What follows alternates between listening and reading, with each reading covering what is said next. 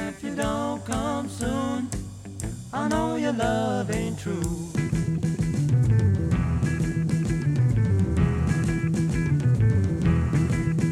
Hear me calling loud.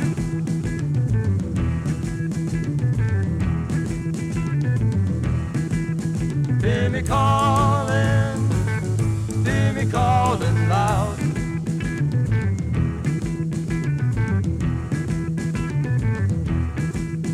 If you don't come soon, I'll be wearing a shroud.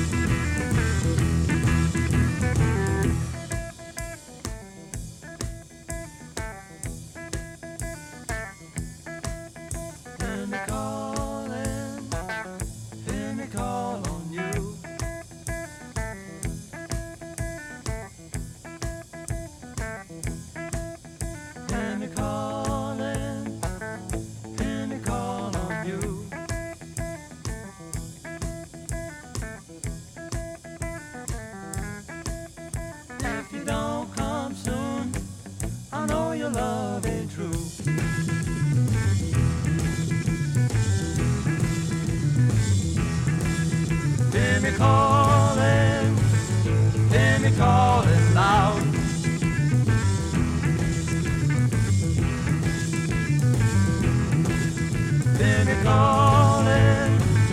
Hear me calling loud.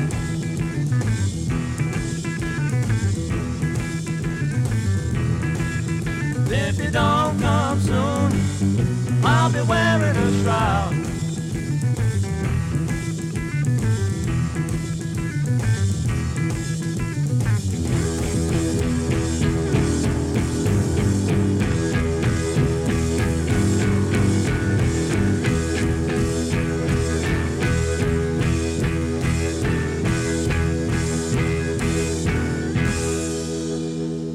iTunes Radio reminds you, strange news the show.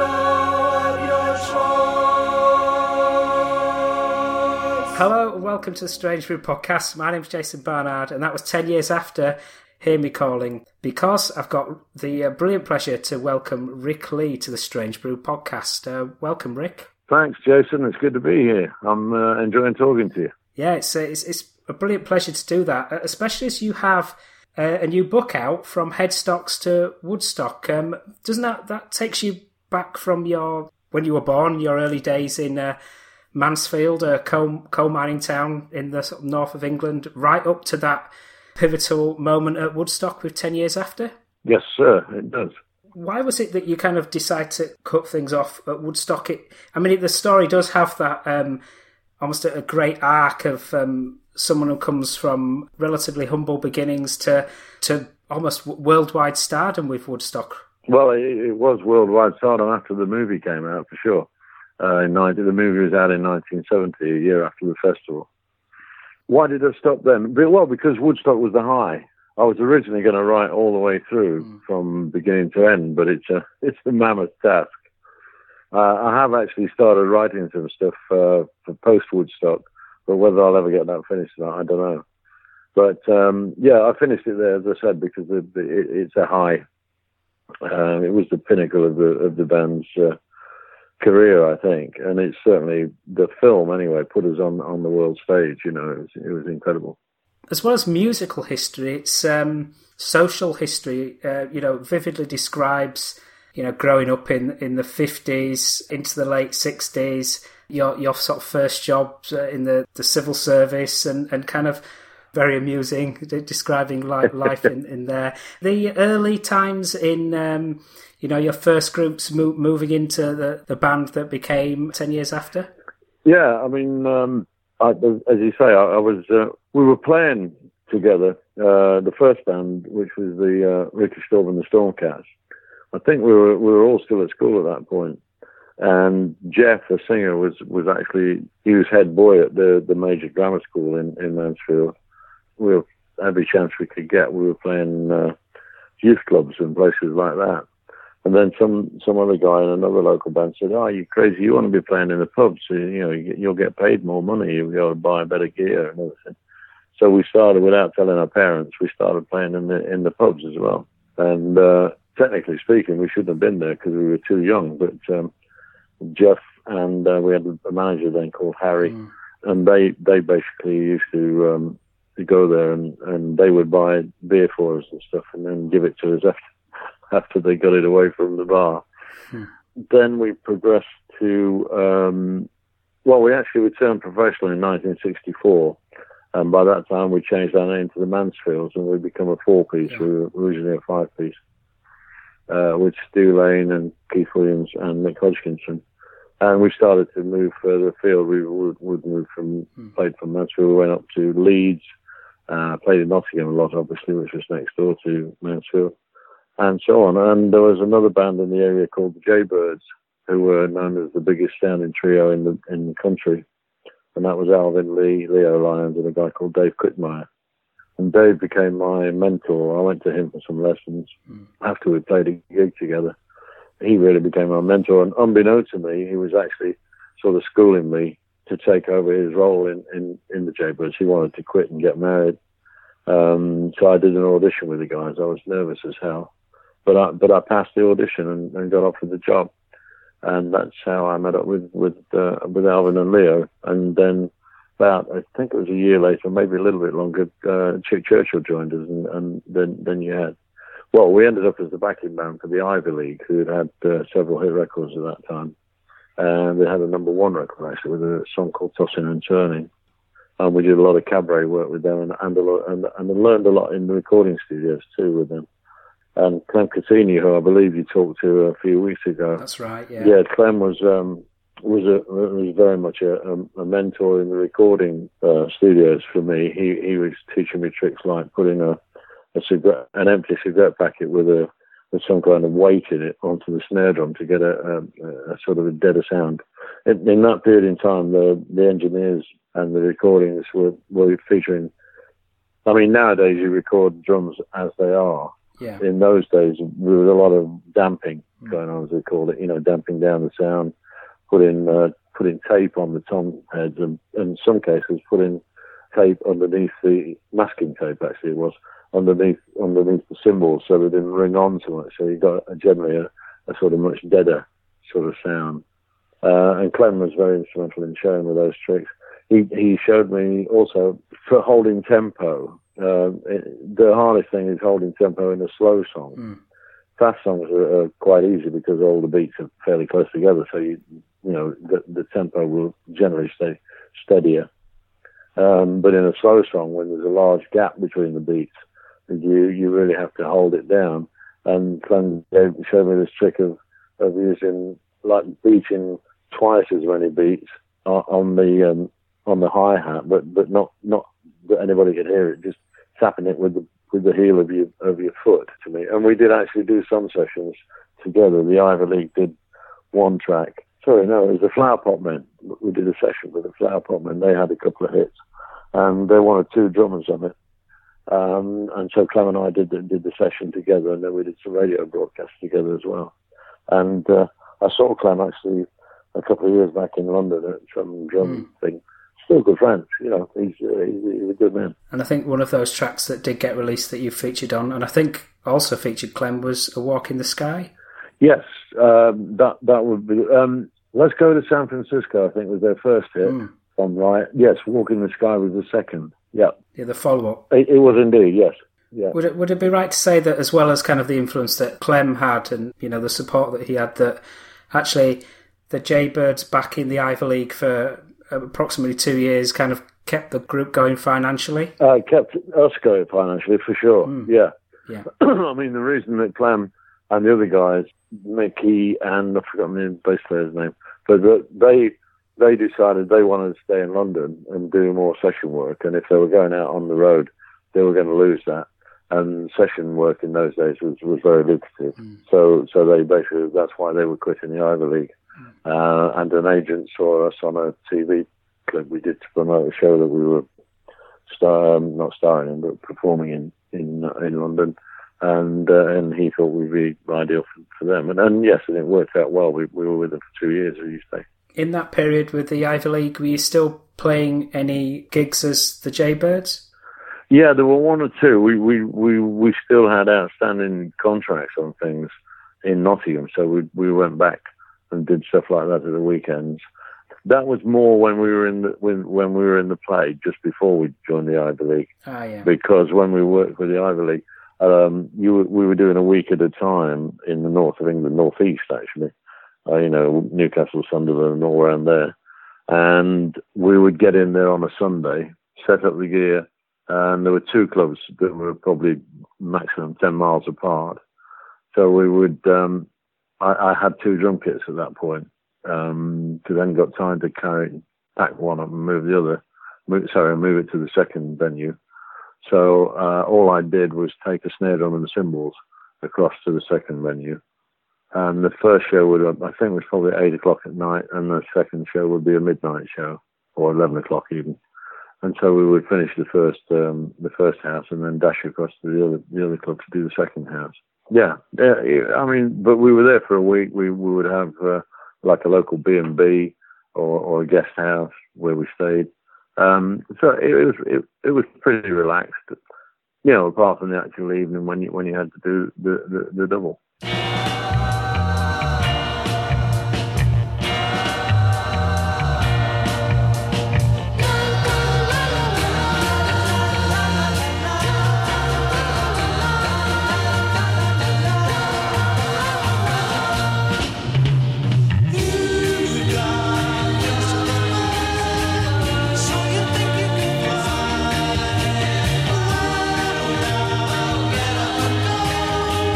Take a walk in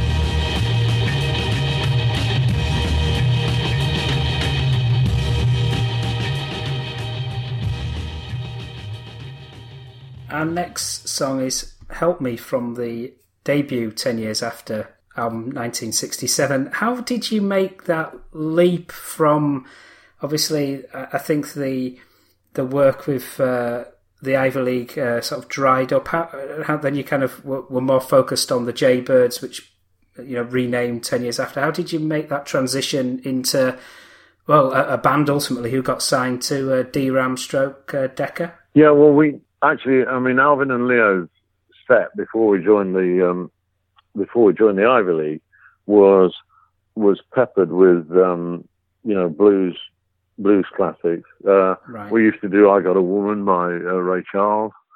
"Help Me Baby" was one of the classics. We did Bo Diddley, the track Bo Diddley. That was Alvin's major solo at that point, and that would last about 10 or 12 minutes long. So those songs were already in the repertoire, ready for when not knowingly, but when we became 10 years after. And we actually, I'm just trying to think. Yeah, we did an audition actually. We were living in a place called the Madison Hotel in Sussex Gardens in London, which is where a lot of the bands were staying. And when I initially joined the band and we went there, the three of us were sharing the room. There was me, Leo, and Alvin in the same room, and we were paying 25 shillings a week for the rent of the room. 25 shillings was what would that be? That would be about £1.05 or so for a whole week for three of us. So that gives you an idea of the scale of the money in those days. We did an audition actually in one of the bedrooms, a different one for the one we were staying in. A guy who apparently was a talent scout for Island Records at the time. And we played for him in this bedroom, and needless to say, he didn't sign us, because it would be very difficult to tell what we were doing in the bedroom there. So Leo knew a guy called Tony Burfield, who subsequently became a plugger for A&M Records, and gave Chris de Burgh his number one with Lady in Red. And Tony was an agent at that time, was working for the Morris King agency, and Leo kept pestering him to give us a gig. And Tony said, well, I'll put you on at the Speakeasy in London. That was a sort of late night drinking, eating club that the music business used, that the bands used. Yeah, very famous. Yeah. And we played there. There was hardly anybody there. Tony said, well, yeah, you're all right. I aren't really into blues bands, but I know a bloke in Manchester who is. Give me a call tomorrow, Leo, and I'll put you in touch. So Leo called this guy, and the guy's name was Chris Wright, and he was working in an agency called the Ian Hamilton Agency. And he was a booker, and he was also a lot of the bookers in that agency also sort of did part-time management on bands that they were trying to break. Chris was looking after this band called Cock a Hoop, who had a very, very good blues singer. So anyway, we went up to Manchester. It cost us probably all the money we had in our pockets getting there, because we'd stopped to fill up with fuel at Luton, and we found out we'd got a burst tyre. Gosh. And the guys looked at it, and they said, well, you can't go anywhere on that. That tyre's absolutely knackered. You've got to get a new one. So we had to buy a new tyre, put it on. And Alvin was all for going back to London at that point, but the rest of us persuaded him to carry on. We got to Manchester. We played this gig for Chris Wright in a pretty busy club there. And after we finished, he came and had a chat with us, and he said, well, yeah, he said, you're a pretty good band, so I'd like you to back this singer. So we said, well, we've just done all that with the Ivy League. It's not what we want to do. We want to crack it on our own. So there was a friend of his who was a partner in the club with him, and he said, well, I think the band's brilliant. He said, I think you're going to make it big. And he said, what are you doing in the summer? So we said, well, nothing. We had nothing in the book. We were looking at a complete blank date sheet. He said, well, we've got a place down in Cornwall. He said, you could come down and play. It's a couple of pubs we have down there.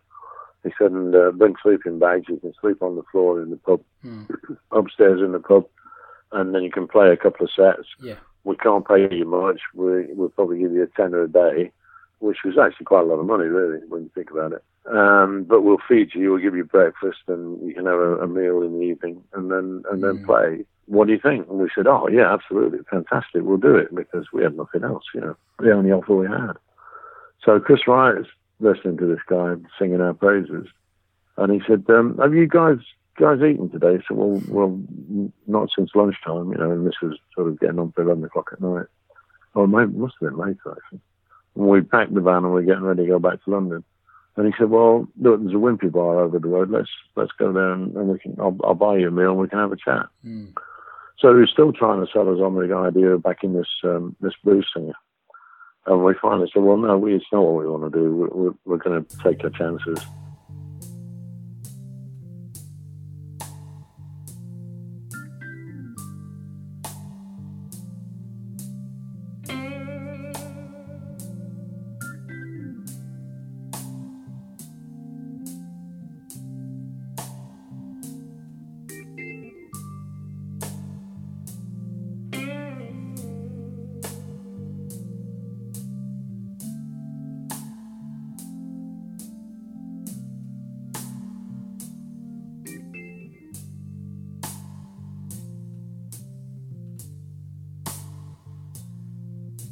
Gotta help me breathe.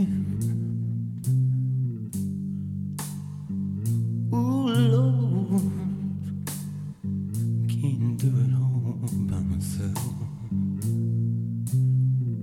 Gotta help me breathe. Don't know, can't do it all by myself.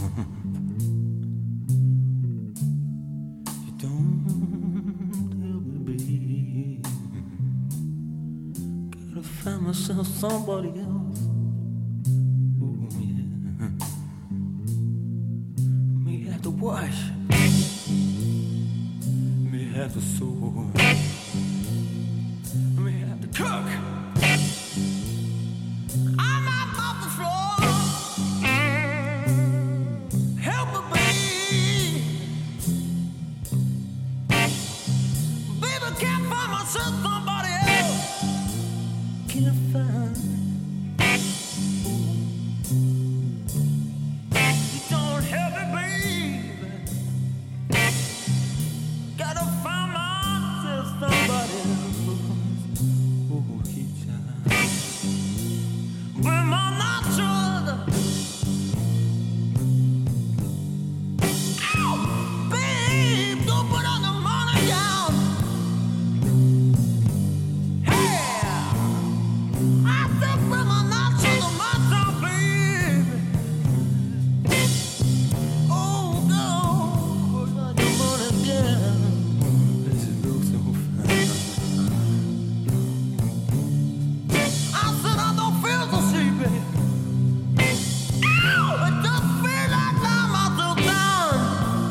Help me be, help me be.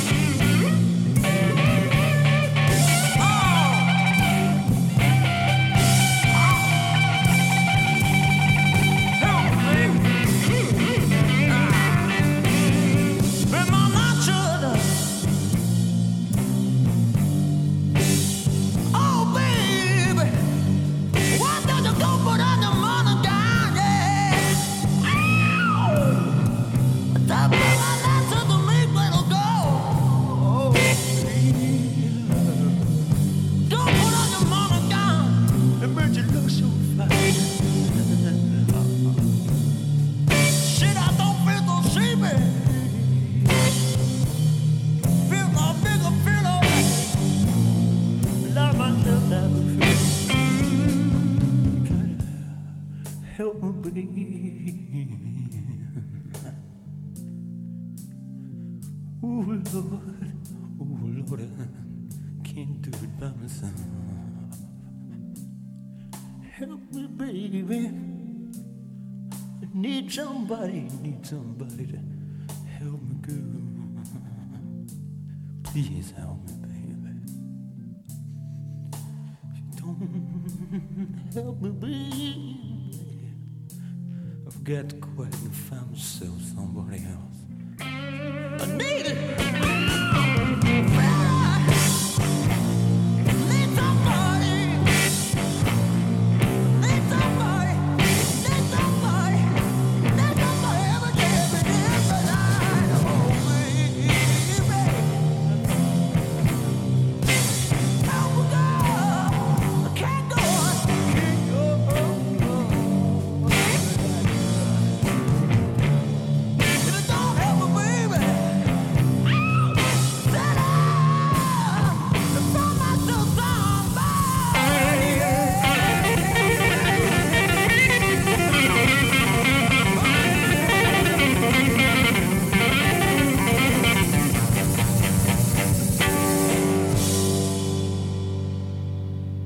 And in fact, Leo had managed to get us an audition at the Marquee Club in London, which was the where the burgeoning blues boom was, well, starting now. It wasn't a boom at that point.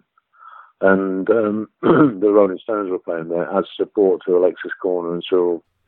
Is it Cyril Davis? Cyril Davis, thank you. They were playing there, and the Stones were actually becoming more popular than Alexis and Cyril.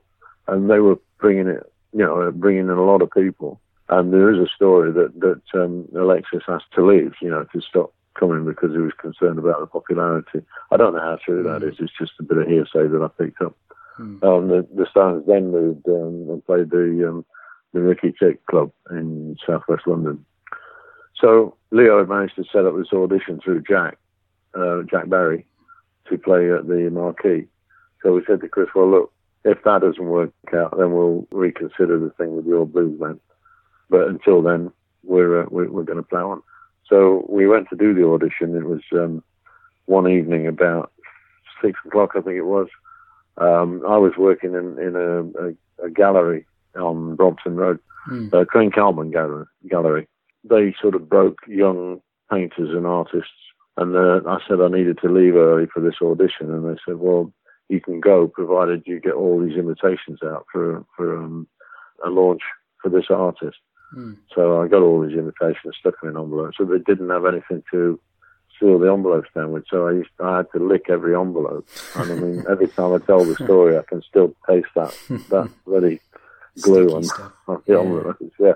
Anyway, I got it done and arrived in the nick of time at the Marquee and set up the kit, and Jack said, what are you going to play? So we said, well, we don't know. We haven't thought it. You got any ideas? So Jack said, well, John G., who was the manager of the club and was going to be the man who said yes or no. He said, he's a big jazz fan and he's a big fan of Sinatra's. And he said, have you got anything that's a bit sort of jazzy?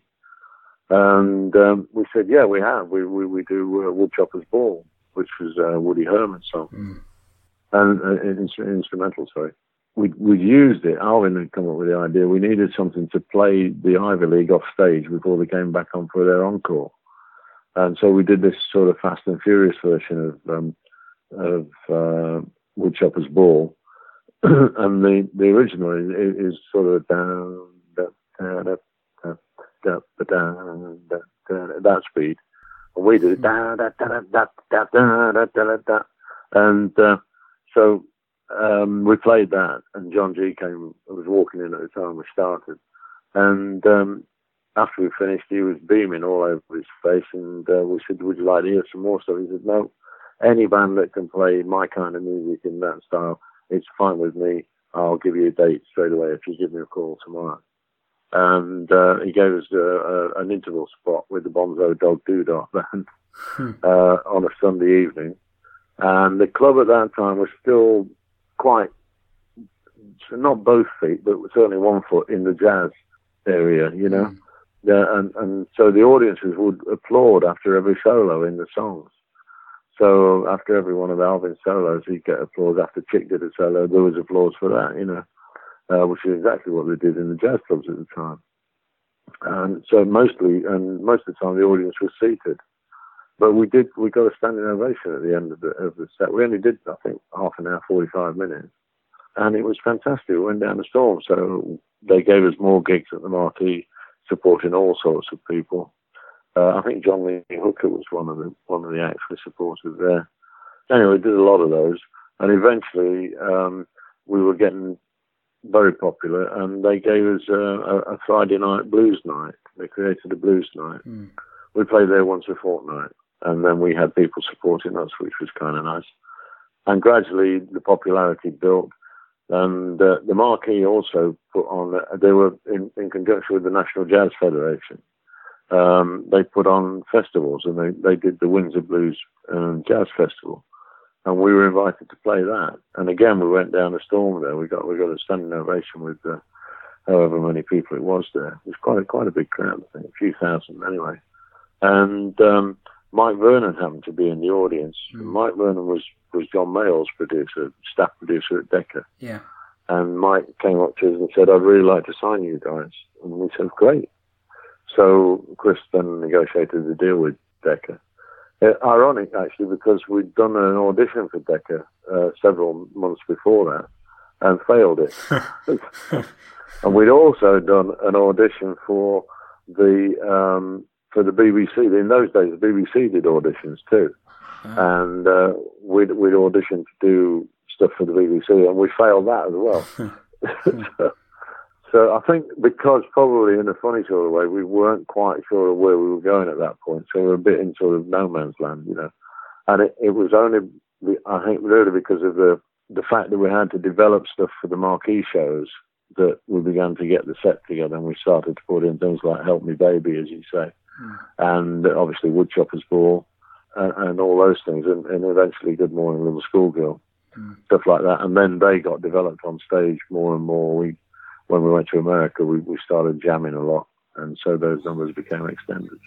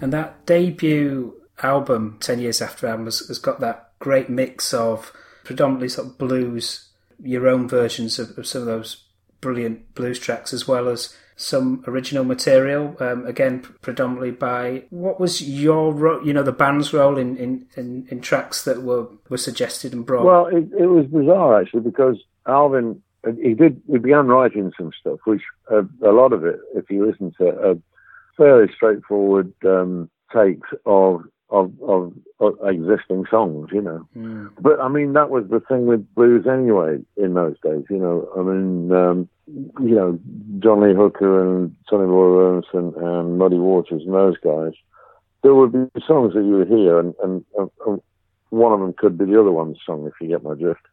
So, and I know that, well, certainly Chick and I think to a degree, Leo, we wanted to try and make them a little bit different, give them a bit of a twist. Yeah. I think it was Mike Vernon that actually got Alvin into writing the stuff for the album, because we didn't... Basically, that first album was our live stage set done in a studio. Yeah. I mean, there's a track on there called Don't Want You Woman, which is a little acoustic blues, which is Alvin's take on a Big Bill Brunsey track.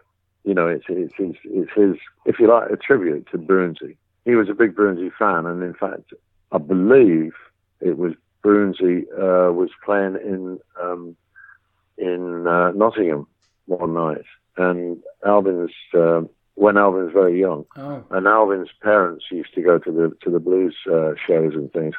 There were club shows, and they invited him back one night for a drink, and so he was sitting in the living room playing stuff on his acoustic guitar, and Alvin was just sitting there completely gobsmacked. This young lad wanted to play guitar, could play a few jazz chords, sitting listening to this sort of blues giant, and that stayed with him all the time. I think, he always had that hankering and that amazing feel for playing those things. But as far as the writing went, we all said, well, we all ought to be involved in this, because we all put in our 10 pence to make it what it is. Yeah. And he said, oh no, the writing is the melody and the chords, There's no copyright in the riff and so on and so forth. And he said, and anyway, I can't sing other people's lyrics, And I was thinking, well, that's a bit strange, because you're doing Help Me Baby. you're doing I Can't Keep From Crying Sometimes. You're doing I Want to Know. Anyway, basically it carried on like that, and Alvin picked up all the writing stuff. But I mean, looking back on it, he's left a fine heritage for us, and we're still playing those songs. So I have no gripe with that in a sense, because certainly Chick and I are still making a good living from it.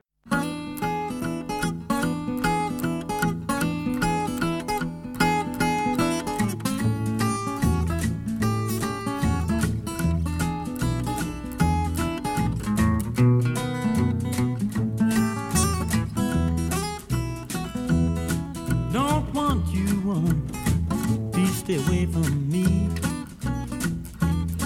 Don't want you, please stay away from me. Well, one I got you, sure good enough for me. Don't call me, baby, I don't think it's kind. Don't call me, baby, I don't think it's kind. Well, I got another woman, don't intend to leave her behind. Don't call me, baby, call me on the phone. Don't call me, baby, call me on the phone. If you wanna be kind of me, girl, just try and leave me alone.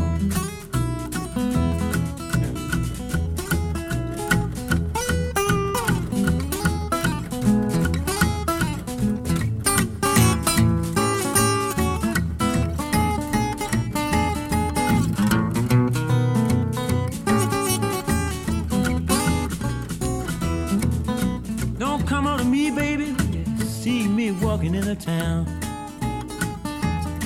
Don't come up to me, baby, when you see me walking in town. Don't wanna be unkind, girl, but you the kind of woman I want around. Here I am.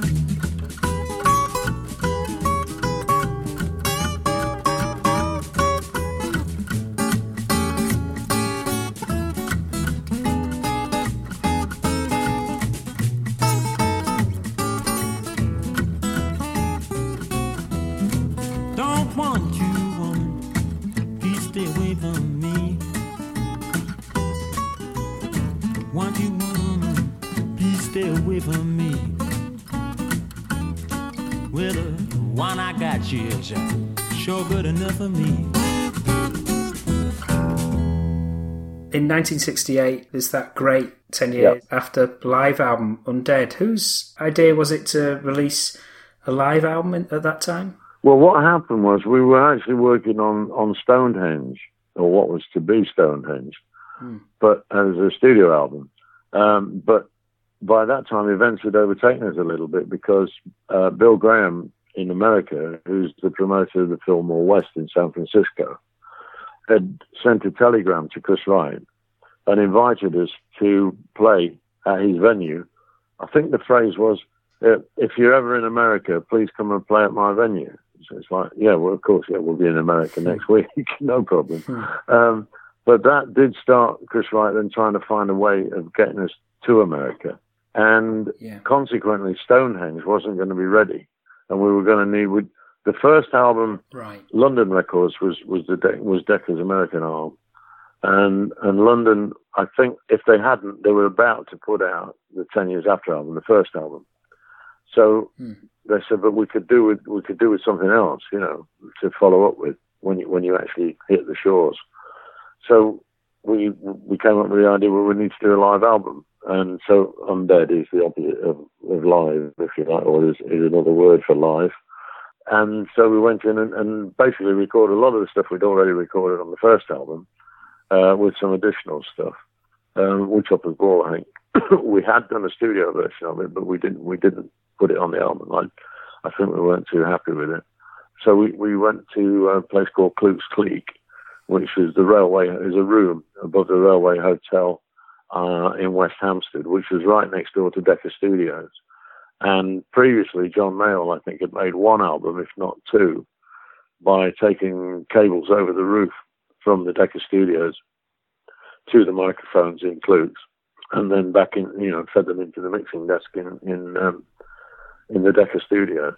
And so that's what we did. And the Roy Baker, as he became Roy Thomas Baker later, producer and engineer of Queen. Oh, yeah.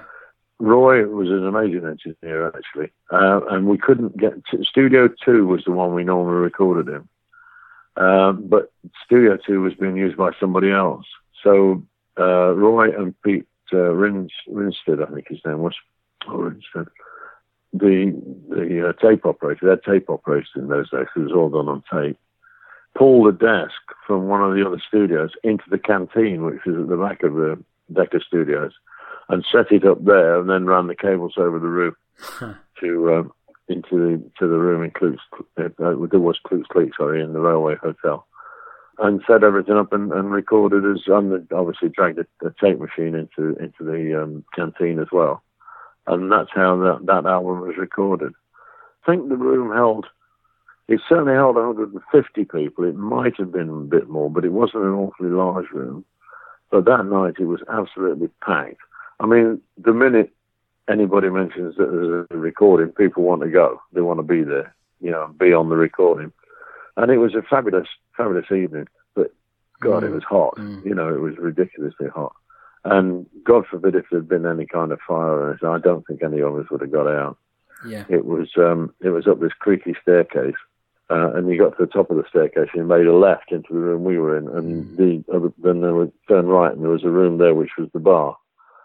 But, if 150 or 200 people had tried to get out of there in a hurry, it would have been hell. But that was, in those days, that was health and safety. was technically out of the window. But, yeah, so we did that. And by that time, I was doing the drum solo. Alvin had said, it's time he did a drum solo. Yeah. Because Dave Quickmeyer had always done an amazing solo with the Jaybirds. And in fact, one time way back, he and I did a sort of solo duet, which was rather good, where we played Dave devised it, and we played like a unison thing, and then we broke off into 4-bar exchanges, and then stretched it to 8-bar exchanges and so on, and then back to the unison.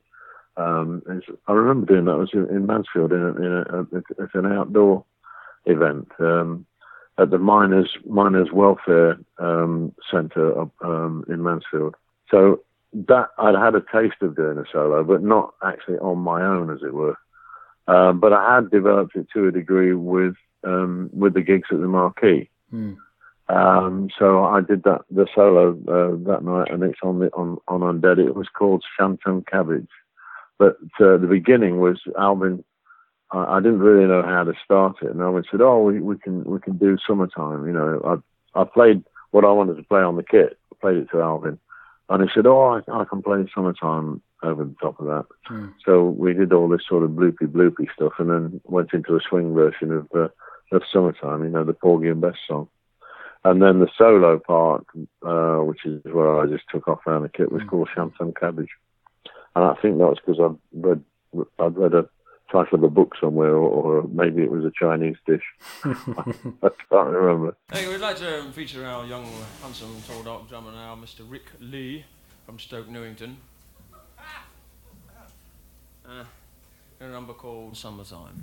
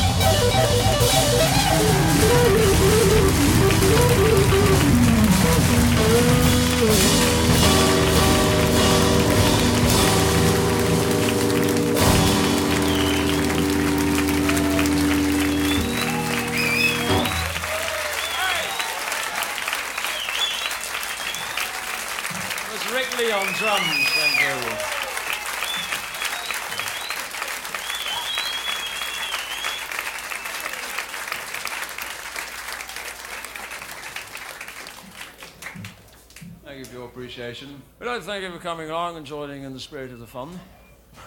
You may all consider yourself recording artists of the night.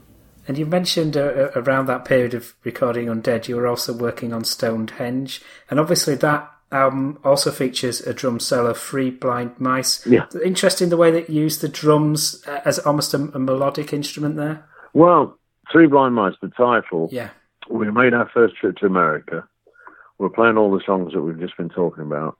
And the representative of London Records on the West Coast was a guy called Jeff Traeger.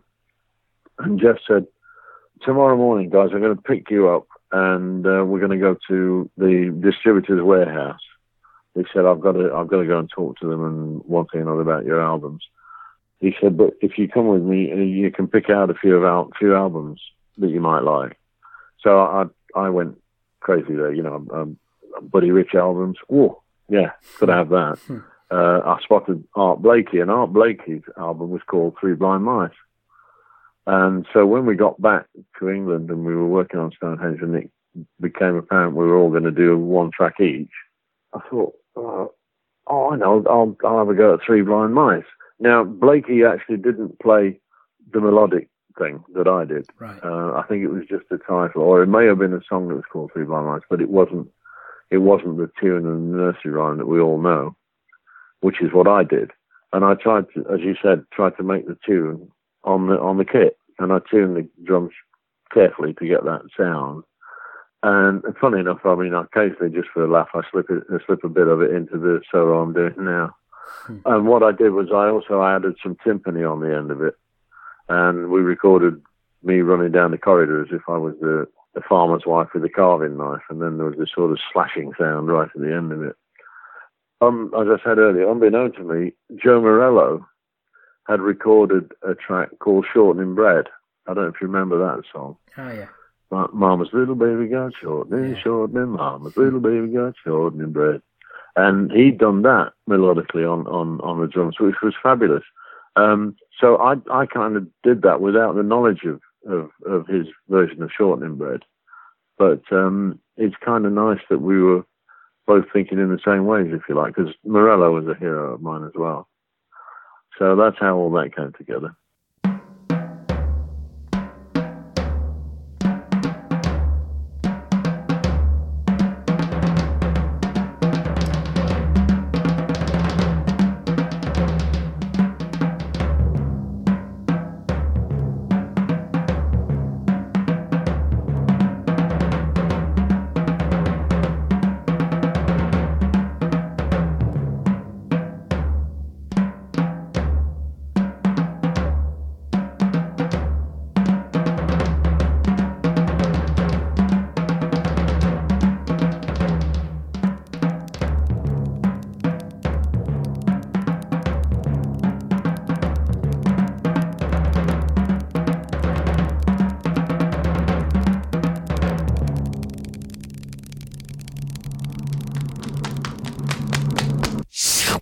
I've spoken to these brilliant drummers, and obviously you're in that ilk. Thank you. I've asked them about how they describe their styles, and you can tell drummer to drummer they've got their own unique sound. What was the sound and style that you aim for?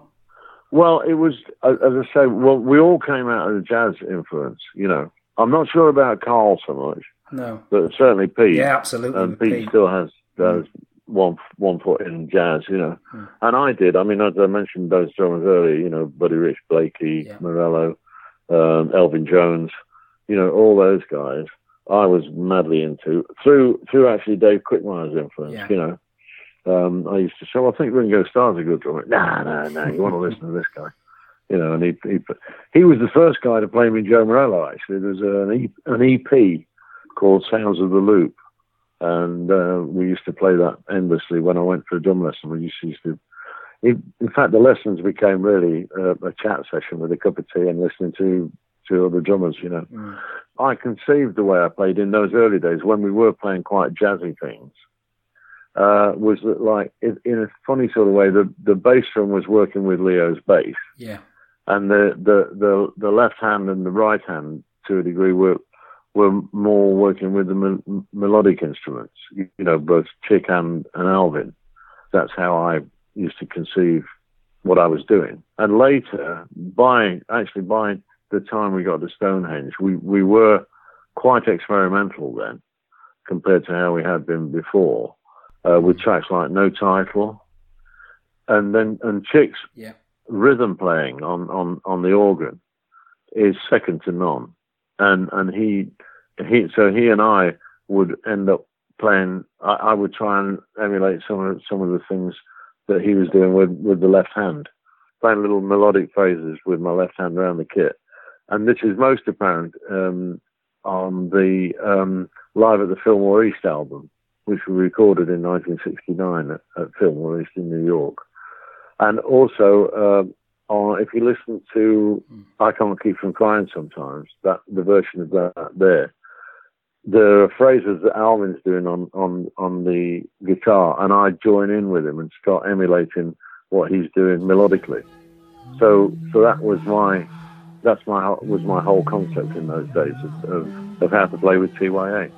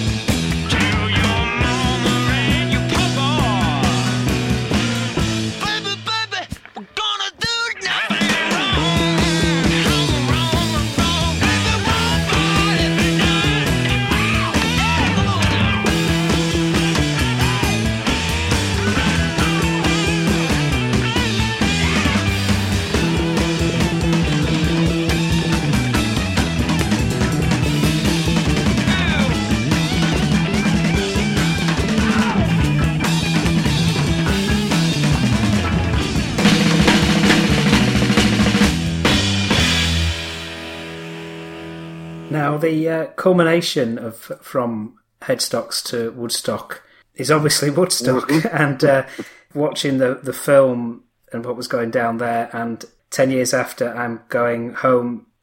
What a performance by the band at what really is the greatest festival of all time. I mean, in the book, you vividly described what going over there, the rain, etc. Are you able to just give a bit of a flavour of what it was like playing at Woodstock?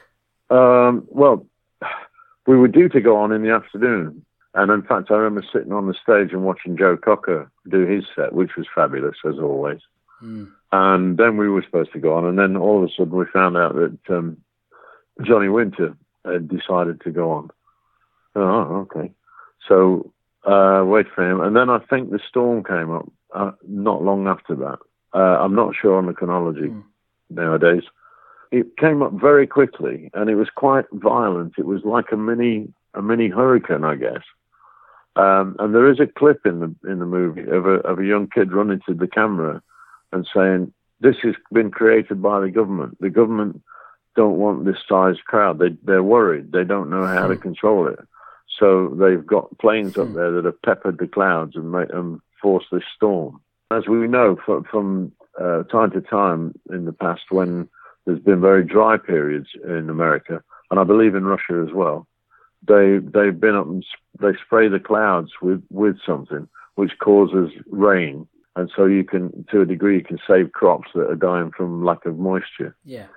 And this kid was in a sense referring to that, but he was convinced it was a government conspiracy or movement to try and quell this crowd of 300,000 plus people. You know, he had the view that they were trying to usurp the government of America. So I'm not sure whether that's true. But yeah, the storm came, as you can see in the film, it came up very quickly. There was no cover on the stage. Just two bits of tarpaulin flapping in the breeze between the two towers, which when you look at it again, they were very, very weak. I mean, looking at it now, it's surprising that they held the PA speakers for as long as they did without collapsing, because there've been festivals since which have been really well built, and they've had problems. They've had collapses in those when there've been storms, you know. So, but the storm passed again as quickly in the sense as it came up. It didn't last very long, but there was torrential rain and very high winds. And we sheltered in the back of the equipment trucks. But the stage was completely live after that, because obviously the water had gone on the stage, got into all the electrics, because there was inadequate cover on the stage. And it took about, I think, probably an hour, maybe 2 hours, maybe longer, to make the stage safe and be absolutely certain that nobody was going to get an electric shock and die. And Country Joe was great, because he said, well, the kids are out there, they're soaking wet, they've got nothing to eat, you know, because this was the last day of the festival. He said, I'm going to go on and we're going to do some. He said, well, you can't go on and play electrically, you know, we won't allow that. He said, well, we'll go on acoustically then. So he and the band went on and did an acoustic set. And then they threw out some food and I think chocolate bars and one thing or another. And then, unfortunately, the guitarist decided that the kids could probably do with the beer, so he threw out some beer cans, and one of them hit somebody on the head, so they then started throwing the cans back again. So it wasn't exactly the ideal situation. There's a beer can fight going on between the audience and the band. But it was good. It kept the morale of the audience up. And there were helicopters at one point flying over, dropping food parcels to everybody. And reading things, when I researched stuff for the book, I was reading other books about Woodstock. And apparently, if you had a sandwich or whatever, you took a bit and then passed it on, because, you know, not everybody was catching the sandwich boxes or whatever. Woodstock was the only festival, in my opinion, that did what it said on the tin. You know, it was love, peace and music. And for 3 days, well, longer, because people got there earlier than the actual first day, and they left after the third day, lived together in harmony. You know, I don't think there was one violent incident from what I can make out. It may be because they were pretty stoned, but, you know, even so, living there for 3 days and you know, if you wanted to get out to go to the loo, I mean, it must have been hell getting out and then trying to get back to where you were before. It was a major city, you know, and it was, the lessons were there for all of us to be able to live in harmony and peace, you know. It's just gone again. There've been bigger festivals and stuff, but they've not ever, I don't think, had the feel that Woodstock had. That's what Woodstock had. And anyway, getting back to the show, we finally got on about 10 o'clock at night, and it was still damp from the storm. I mean, it had been sunshine again, but it was still damp, because obviously on a summer's evening when the sun goes down, you get dampness anyway. And we started Good Morning Little Schoolgirl 4 times, because we had to keep retuning. The guitars wouldn't stay in tune. Yeah. So, and in those days there were no electronic tuners. So Alvin used to tune it by ear. He had pitch pipes like you would have for a violin in those days, and he would blow the pitch pipes, get his pitch for his strings, then tune the guitar, and then he would put the headstock of Leo's guitar in his ear, and he would tune Leo's bass, and then they would play an arpeggio or broken chords, and Leo would do the same, and then that way they would check that it was in tune. And we had to do that 4 times. And as I say, in a small club or something, you could get away with it, because you can say to the audience, "Oh, sorry, but just bear with us a bit. We'll just get in tune and then we'll get on with it." But it's kind of unnerving when you've got 300,000 people minimum in front of you, and they've been there 3 days, so you just don't know what the reaction's going to be, you know. But they were fantastic. They just stayed with us. The spirit was so good. I remember before we actually, you know, when we got on stage and before the first number started, which was Spoonful, that, you know, I was nervous as hell, you know. I was literally shaking until Alvin played those first notes, and then I was fine. And I think we were all the same, you know, because it's the biggest crowd we'd ever played to anywhere. You know, it was incredible. And we got a fantastic ovation at the end of it. And Alvin got the famous watermelon, huge great thing, which he put on his shoulder and carried off. But I have no idea what happened to it after we got off stage. I remember seeing D'Antoni took it off him just as he was leaving the stage, but where it went after that, I don't know. We went in with a medic in the helicopter. We went in by helicopter because it was the only way you could get in.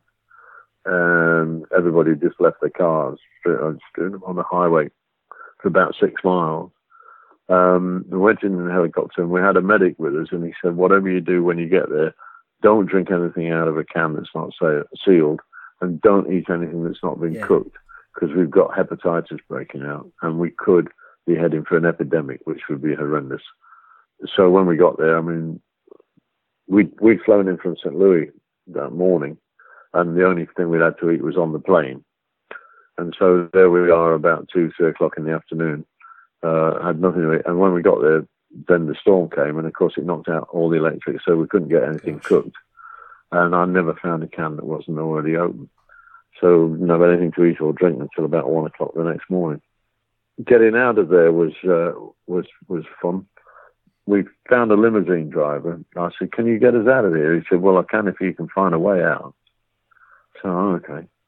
So anyway, I managed to find a state trooper on his horse. And I said, "Is there a way out of here?" He said, "Yeah, there is." But he said, "You've got to be so careful." He said, it's quite away from here, probably about 2 miles. He said, "Well, I can show you a way to the road." He said, "But you've got to be very, very careful, because there are people asleep in between the tents, you know, where we're going to drive. The people are obviously stoned, you know." He said, "You've got to be careful not to pull out the guy ropes or run over them with the car of the tents." So he said, "If you're prepared to do it and do it really carefully, then I can show you the way." So I went back to the car and I said to the guy, "I've got this trooper to take us out." Some of the guys in the band were a little bit paranoid about a state trooper. They thought they were going to get arrested for smoking dope. And I said, "Don't be stupid. I don't think he's going to go around and arrest 300,000 people." So anyway, the limo driver found another car. So we had the two cars. So we went in convoy behind the state trooper on the horse at a real snail's pace. And we were weaving in and out of the tents and having to stop every now and again to ask people to get up so we could get through. But everybody was fine. You know, there was nobody grumpy or annoyed or angry. We just lived together, and it was fantastic. And when we got back to the Holiday Inn, which is called Tranquility Base, we went in and we said to the guy, "Have you got a restaurant?" He said, "Yeah, it's up there," pointed, and everybody ran off. He said, but I waited because I could kind of tell he had something else to say. And he said, "But it's closed." So everybody came running back to the desk. I said, "Well, is there anywhere we can get in to eat?" And he said, "Yeah, there's a diner up the road. Just go up the street, you'll see the light at the top." Everybody rushed up there like it was no tomorrow. And we got into the diner, and the waitress said, "Oh, how many are there?" And we said, "There's about 12 of us, you know," because we had the crew with us, we had wives and girlfriends and stuff. And anyway, she put all the tables together, got us comfortable. She said, "So what do you want to eat?" And we all went, "Everything," because we were so hungry, you know. And then we set off back down after that. We set off back down to New York in our own cars, which had been waiting for us. We got back to New York at about 5 or 6 in the morning, I think it was. And they sold the hotel rooms. But our managers managed to find somewhere else, so we were okay. But, you know, as I said, the abiding memory is of an amazing event, which has not really been surpassed ever since in terms of its cultural effect, I think. We did the Atlanta Pop Festival and the Texas Pop Festival not long after that, and you could tell that, you know, the money men had moved in. They could see there was money to be made at these festivals for having large gatherings of people. But yeah, Woodstock was a one-off for sure. The affinity and the involvement with the crowd and the band was just sort of magic. Yeah, absolutely. Yeah, and it was true of all the bands. Everybody had a great communication. I don't think there was any band that went down better than any other. You know, I mean, Hendrix did an amazing job. You know, at 6 o'clock in the morning when the sun was coming up. Superb. Yeah. Are you aware and/or involved with the recent announcement to release all the recorded material for Woodstock? Yeah, there are negotiations going on at the moment. Chrysalis want to put out our set as an album, but they're having to discuss it. Warner's own the rights to all the recordings of everybody, and they want to put out an album with, you know, one track of each band on it, like the original album. So there's negotiations going on to try and get all that squared. And I don't think there's a lot of money paid. Well, certainly I don't think we got paid for the recordings in the early days. We've had some royalties from it, but from the film, I don't think anybody got paid, although I did hear that one act had managed to get a retrospective settlement from the film company. But yeah, so negotiations are going on, and hopefully we'll have something together before August, which is the 50th anniversary, of course. And you may have read in the press as well that Michael Lang's been trying to put a festival together, but I don't think they're going to get the money for it. And on the original site, that's owned by Bethel Arts and Music Society. And they built a stage there, a concrete stage with 17,000 all-weather seating. And then they were going to do an anniversary, and they realised that there were going to be more than 17,000 people turn up. So they backed off that, and they're doing Santana and the Doobie Brothers on the 16th, which is the actual date, you know, that we played there. That stage and all the seating and stuff are on the other side of the hill from where we did the original festival. And they've got turnstiles up at the top, and they've got a museum there, and it's all become rather commercial compared to how it was in 1969. So there won't be an anniversary on the actual site as such, other than Carlos is doing it, which is great. We're doing 2 commemorative shows, one in North Carolina and one in Florida.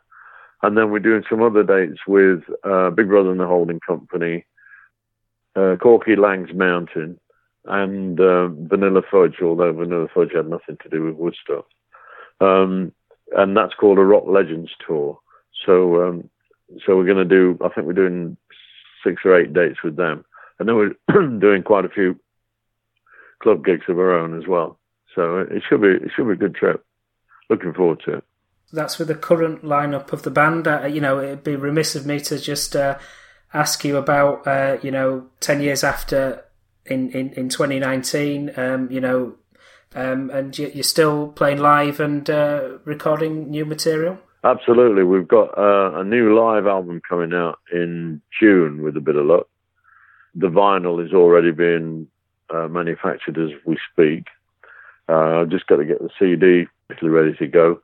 And we're releasing our last studio album and the new album, which is called Naturally Live, together in America, because Sting in the Tail, which is the studio album, that wasn't released there yet. Oh, yeah. So it's only been available on import. So we're going to release the two together to go with the tour. And then we're touring quite a lot in the autumn with Canned Heat in Europe. So we'll have the album, the live album available for then. And yeah, we should mention the lineup. We currently have Marcus Bonfanti on guitar and vocals, who is absolutely stunning. And it's great to work with him as well. He's such a nice guy. And Colin Hodgkinson, famous bass player. Very, very lucky and honoured to have both of them with us. Colin was with Spencer Davis and been with Whitesnake. Alexis Corner when he first started out. Yeah, you name it, Colin's played with him. And he's fabulous. And he's also a fabulous guy. Mm. And then, of course, my dear old mate for many years, Chick Churchill on keyboards. So just keep... Yeah, it's good. And the band is, I think, the band is a very happy band. We play really good together, and we just enjoy life. It's really good. Basically, people need to go to the 10 Years After website to hear about the current lineup and those albums and live shows. And correct. I think From Headstocks to Woodstock is available from your own website? I think it's ricleetya.com. You can order it through. But I've just done a deal, and it's going into the book trade in about 2 weeks' time. Yeah.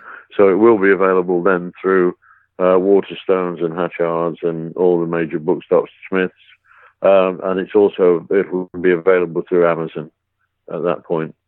So it will tie in nicely with the lead up to Woodstock. Brilliant. I know what I want to tell you. Is we're playing one UK date, which is unusual. We don't play a lot, but we're doing Hampton Pool on the 20th of July. Hampton Pool in London, 20th of July, and we're co-headlining with the Blues Band, and it's sold out. So I don't know if people want to try and get any returns or anything, but I think that would be the way to get a ticket if you want one. Well, almost 50 years since Woodstock, but you're still going strong. Keep on going. Thank you. Well, I'll keep taking the tablets. Yeah. Thanks so much, Rick. Thanks. I really appreciate it, Jason. No, it's been my pleasure. It's lovely. My pleasure. You. All right, then. Take care. Thank you, Rick. Yeah, and you. All the best. All right, and cheers. You too. Bye-bye. The thing called I'm Going Home by Helicopter.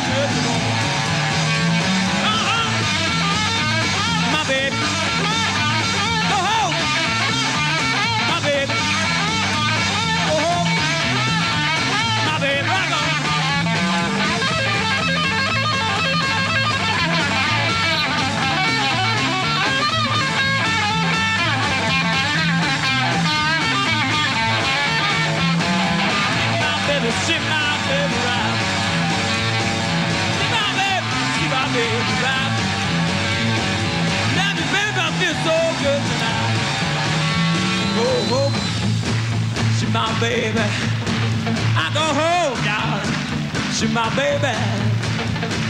Oh, baby, hunt you, she's my wife. Baby, please don't go. Baby, please don't go. Baby, please don't go. Baby, please don't go. Baby, please don't go. Man, you hate me so. I love my baby with red dress on. I love my baby with red dress on. I'm gonna shake it all out, darling. I'm gonna have fun, fun. Yeah,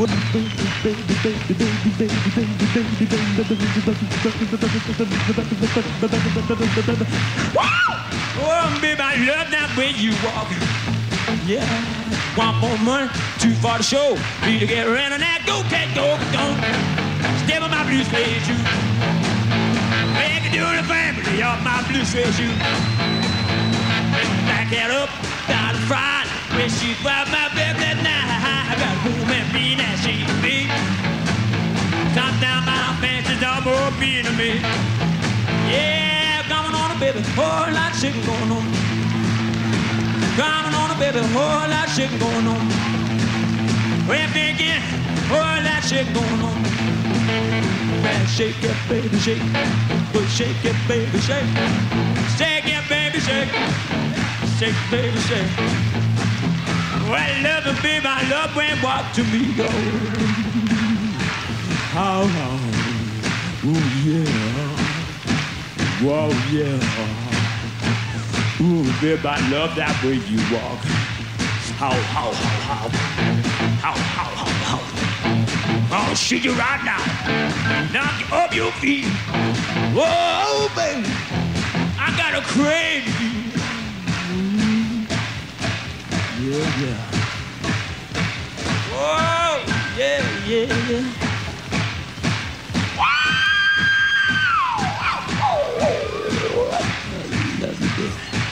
God, that knows I do. I love you, baby. Like God knows I do. Take your love and baby one more time. Oh, do the stomp. Do the stomp. Oh, yeah. Oh, yeah. Oh, baby. Oh, baby.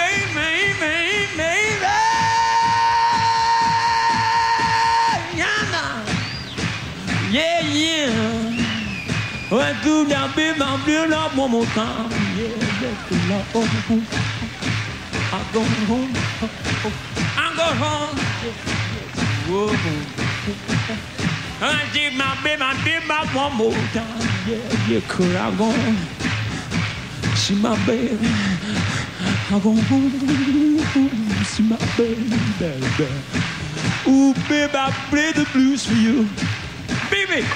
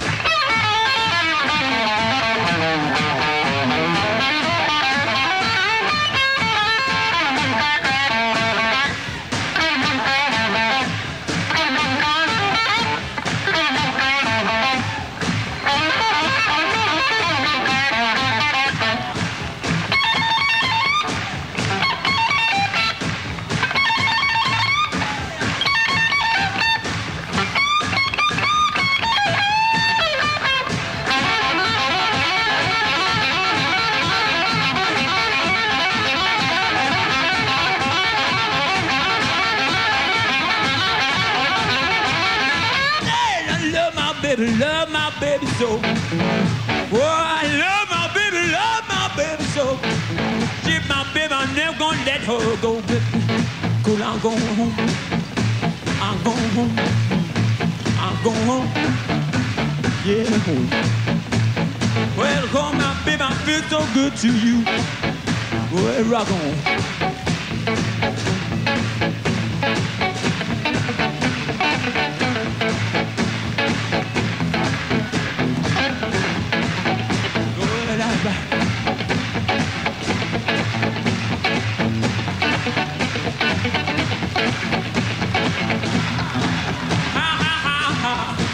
Yeah, I love you, baby. With your red dress on. I love you, baby. With the red dress on. Baby, I love you so.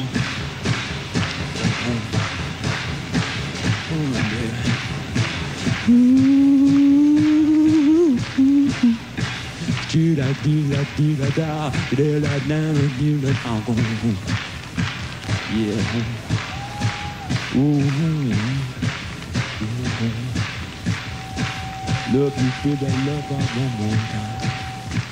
I'm going home. I'm going home.